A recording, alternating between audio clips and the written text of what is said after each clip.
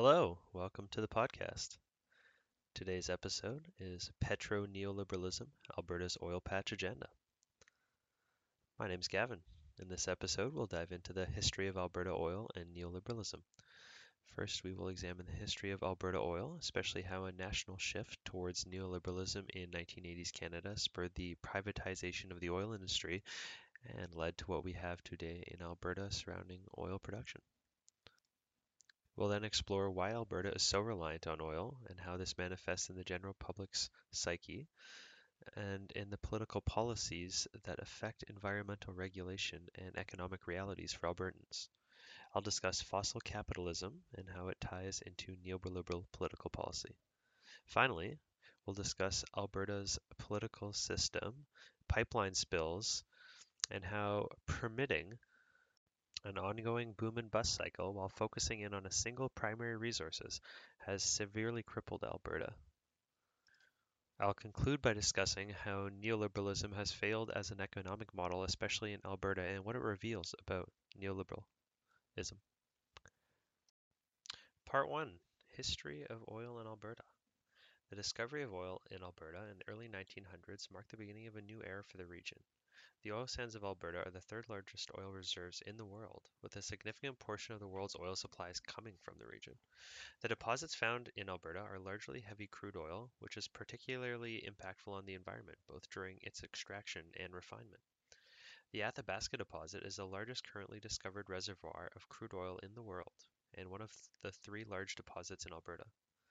Since discovery, these oil reserves have brought remarkable income and growth to Alberta, and in the process have become a core and steadfastly defended component of many Albertans' identities.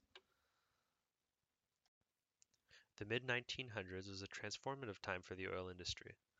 In 1947, a major discovery of crude oil was made near Leduc, Alberta.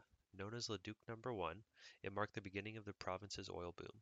The discovery of oil was a game changer for Alberta's economy, and it transformed the province from an agricultural region into an industrial powerhouse. Alberta quickly became one of the richest provinces in the country. The early oil industry in Alberta was marked by a few key players, including Imperial Oil, Shell, and the American company Standard Oil. These companies were drawn to Alberta's vast oil reserves and established large refineries to process the crude oil into various products. Their major investments spurred massive growth in the region, creating instant boom towns. As the industry grew, so did the demand for skilled workers. People flocked to Alberta from all over the country in search of employment opportunities, and the province's population grew rapidly.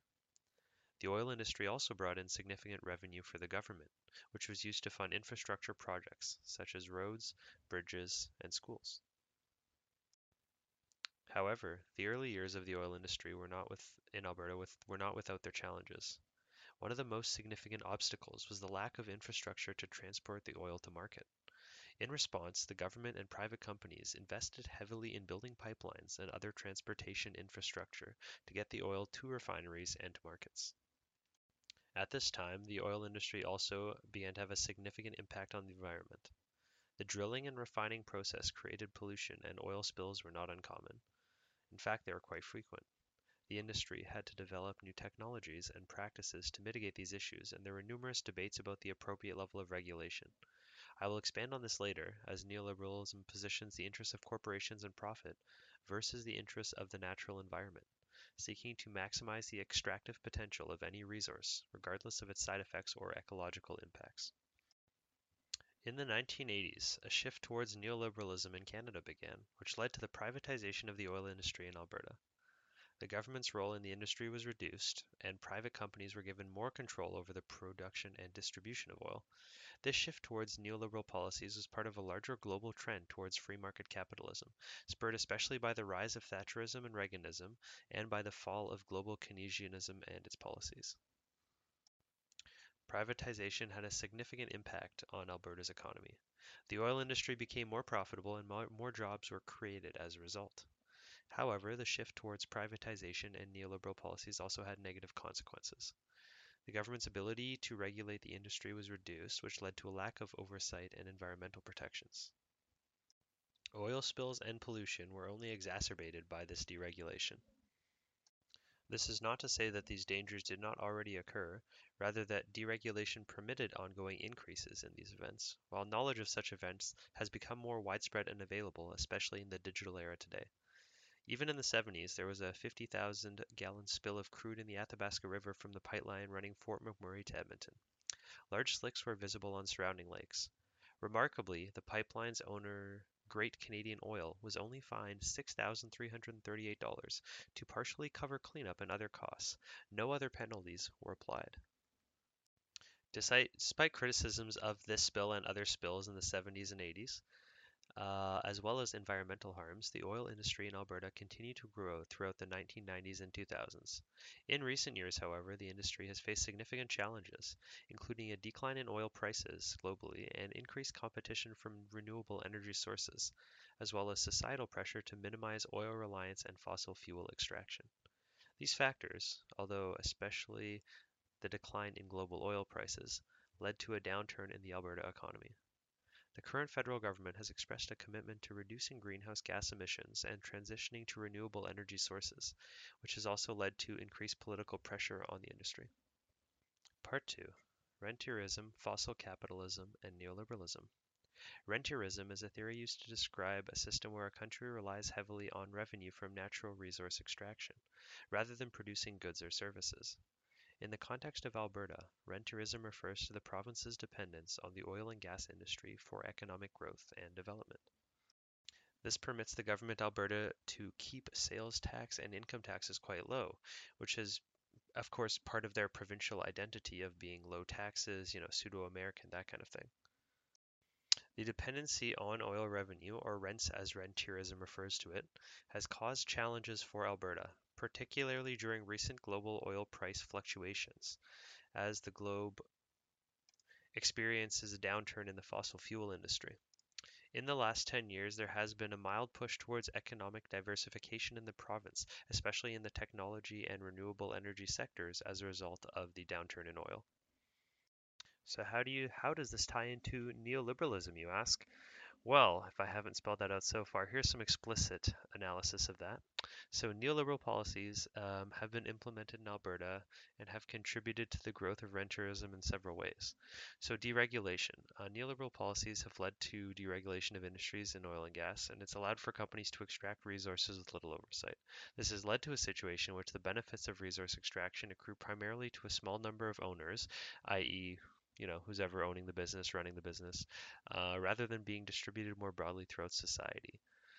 Then there's also the privatization. Neoliberal privatization has led to privatization of public services and assets. An example of this is the healthcare system in Alberta, which now exists under a two-system model where both publicly funded and private for-purchase health and personal care services are available. This is an example of how neoliberalism has become entrenched not just in the oil sector but throughout Albertan society and political action. Throughout the last 30 to 40 years, at various times, Alberta has actually lowered their corporate tax to incentivize further investment in the oil sands.